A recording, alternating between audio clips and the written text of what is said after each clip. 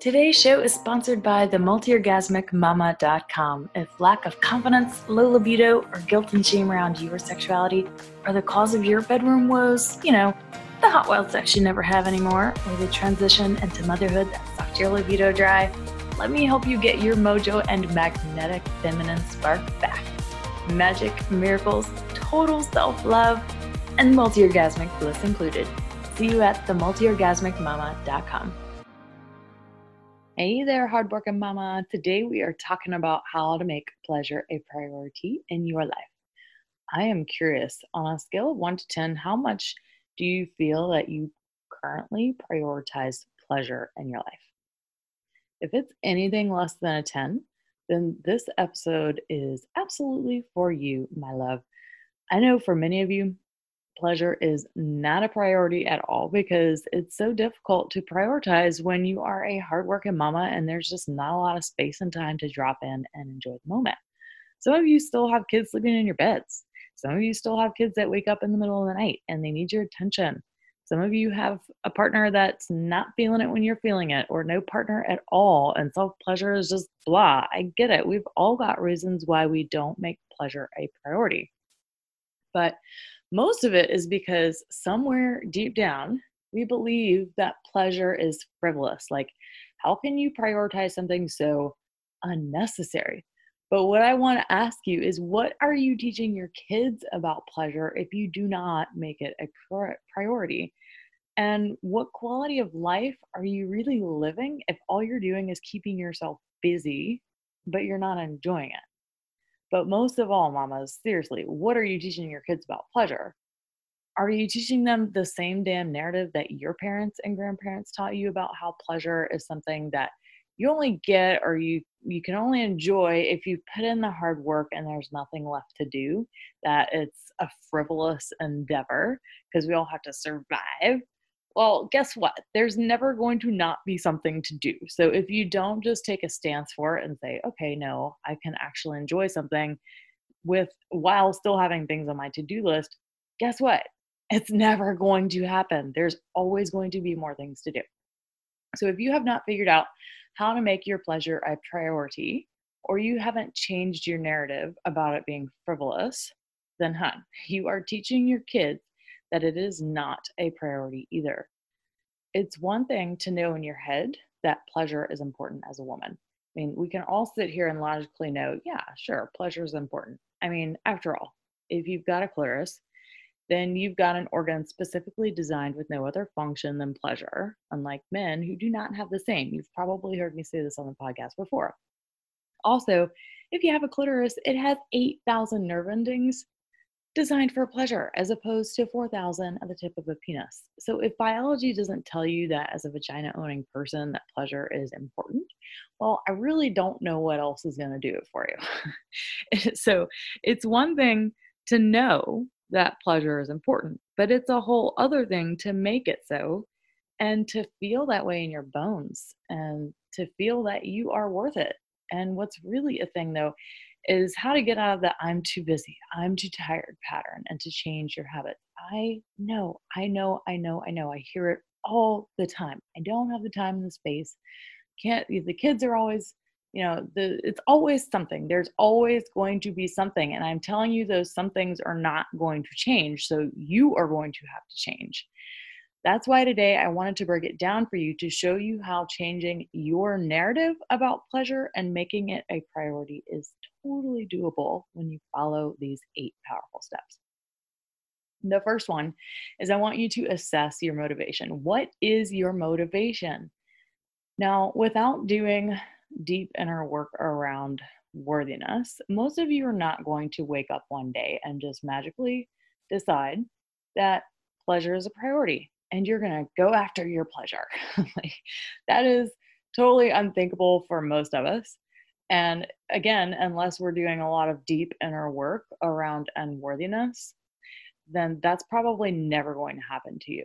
It's never going to happen. So, what you're going to have to do is really think about your motivating force here. How much do you want to teach your kids that pleasure is important?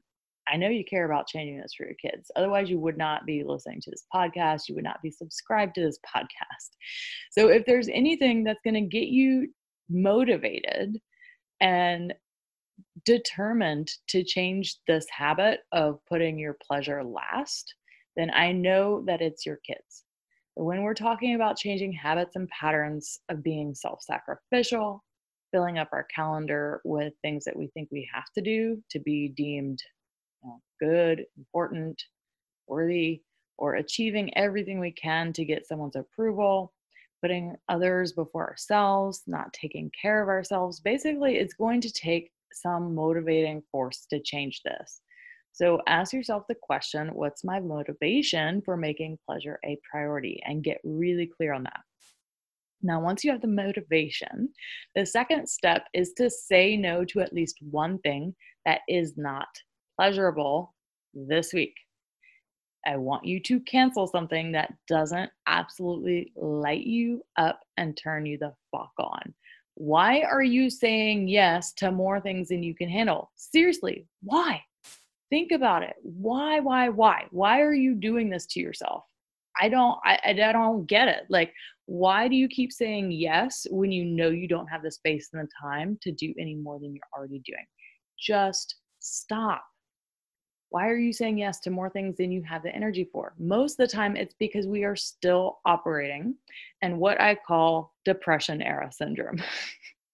I totally made this up, by the way. My grandma has it bad. Bless her heart. Oh my gosh, y'all. As soon as my grandpa died, like a year and a half ago, uh, she cared for him in his old age, in and out of the hospital for 10 years, y'all. It was ridiculous. But she was so attached to caring for him that when he died, she didn't know what to do with herself. And it's been a year and a half and she still hasn't figured out how to let herself actually enjoy her life and be, be thankful for her freedom. She doesn't hardly ever leave the house. So this is what I'm talking about. It's like when you get so attached to your worth as a woman, being around how much you can care for someone else, how much you can do for others, even though it's killing you inside, even though it's strenuous on you and you're not filling up your own cup, this is really damaging. This is what I call depression era syndrome. It's where you're attaching your worth and your value as a woman to how busy you are, to how much you do, and to how many people you can care for. It is not a race. It's not a competition. It's not self-sacrifice. Whoever sacrifices the most wins. Oh my God, that is so patriarchal. That is so an old paradigm. And if you are listening to this podcast, I know that you are someone that is wanting to break out of that pattern.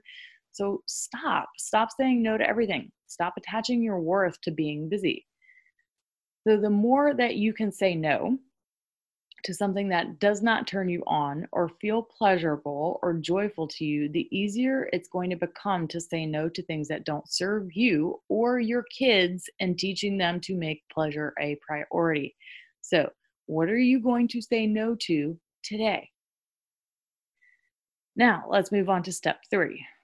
Create an action plan. I want you to break down all the steps you need to take to make pleasure a priority into small, achievable action steps. So start with your excuses for not making pleasure a priority. Here's some that I have heard very often. Do you sleep with your kids in the bed? Do you not have a babysitter? Do you not know how to ask for help from your family or friends? Do you need to clean up your bedroom so you will be more in the mood? Do you need to put a lock on your bedroom or your bathroom door so you can have privacy? These are seriously excuses that I hear from women when I ask them, well, why aren't you making this priority? This is what I hear. Okay, so I know that probably one of those things is one of the excuses that you have for not making your pleasure a priority. So take your excuses and you're going to create an action plan to nip them in the bud so they are no longer excuses. And then the fourth step is to break down the action plan into small, achievable action steps.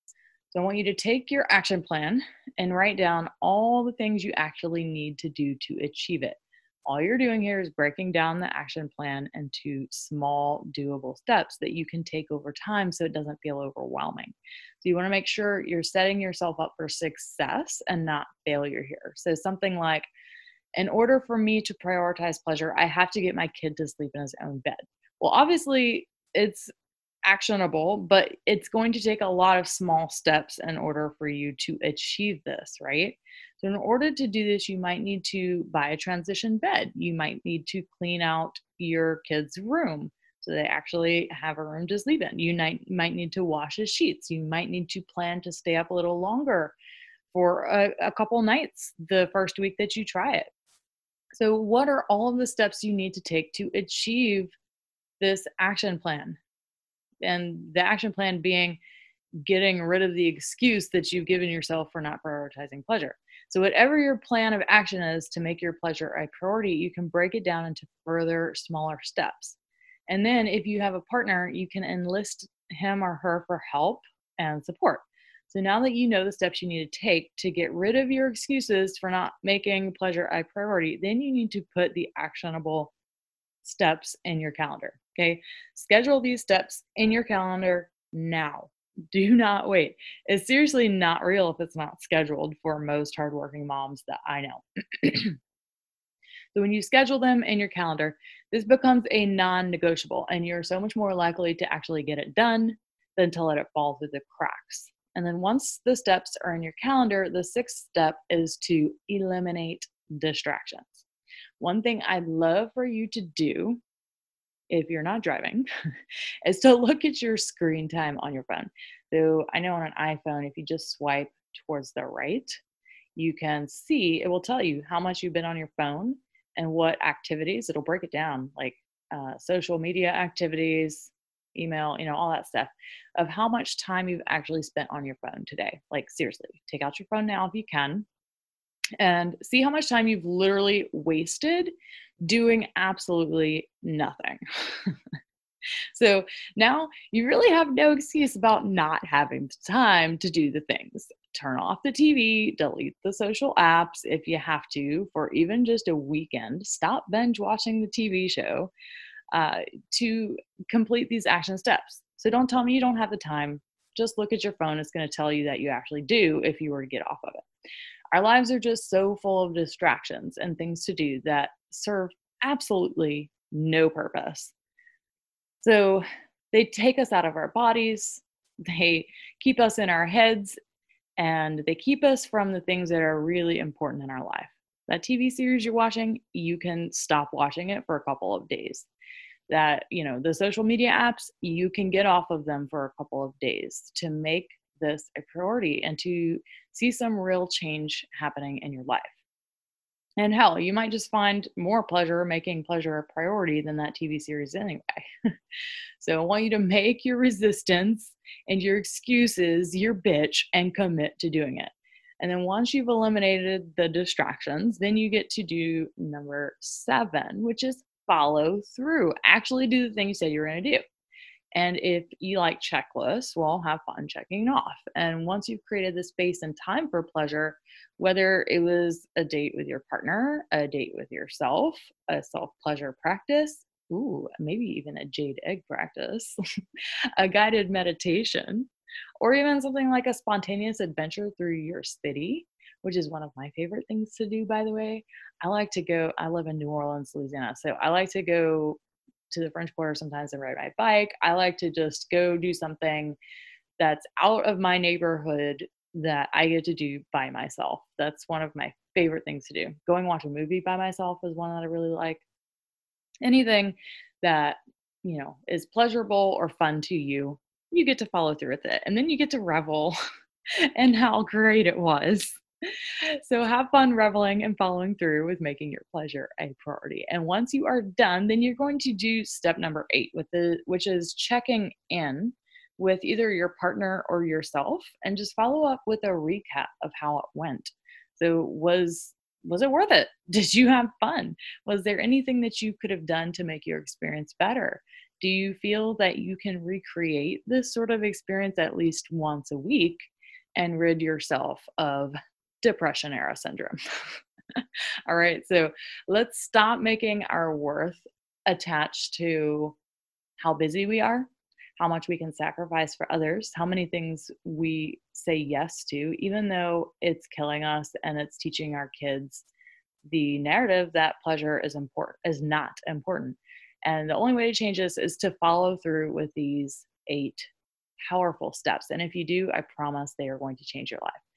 So remember, making anything a priority is difficult at first, but once you do it, it becomes easier to make it a habit.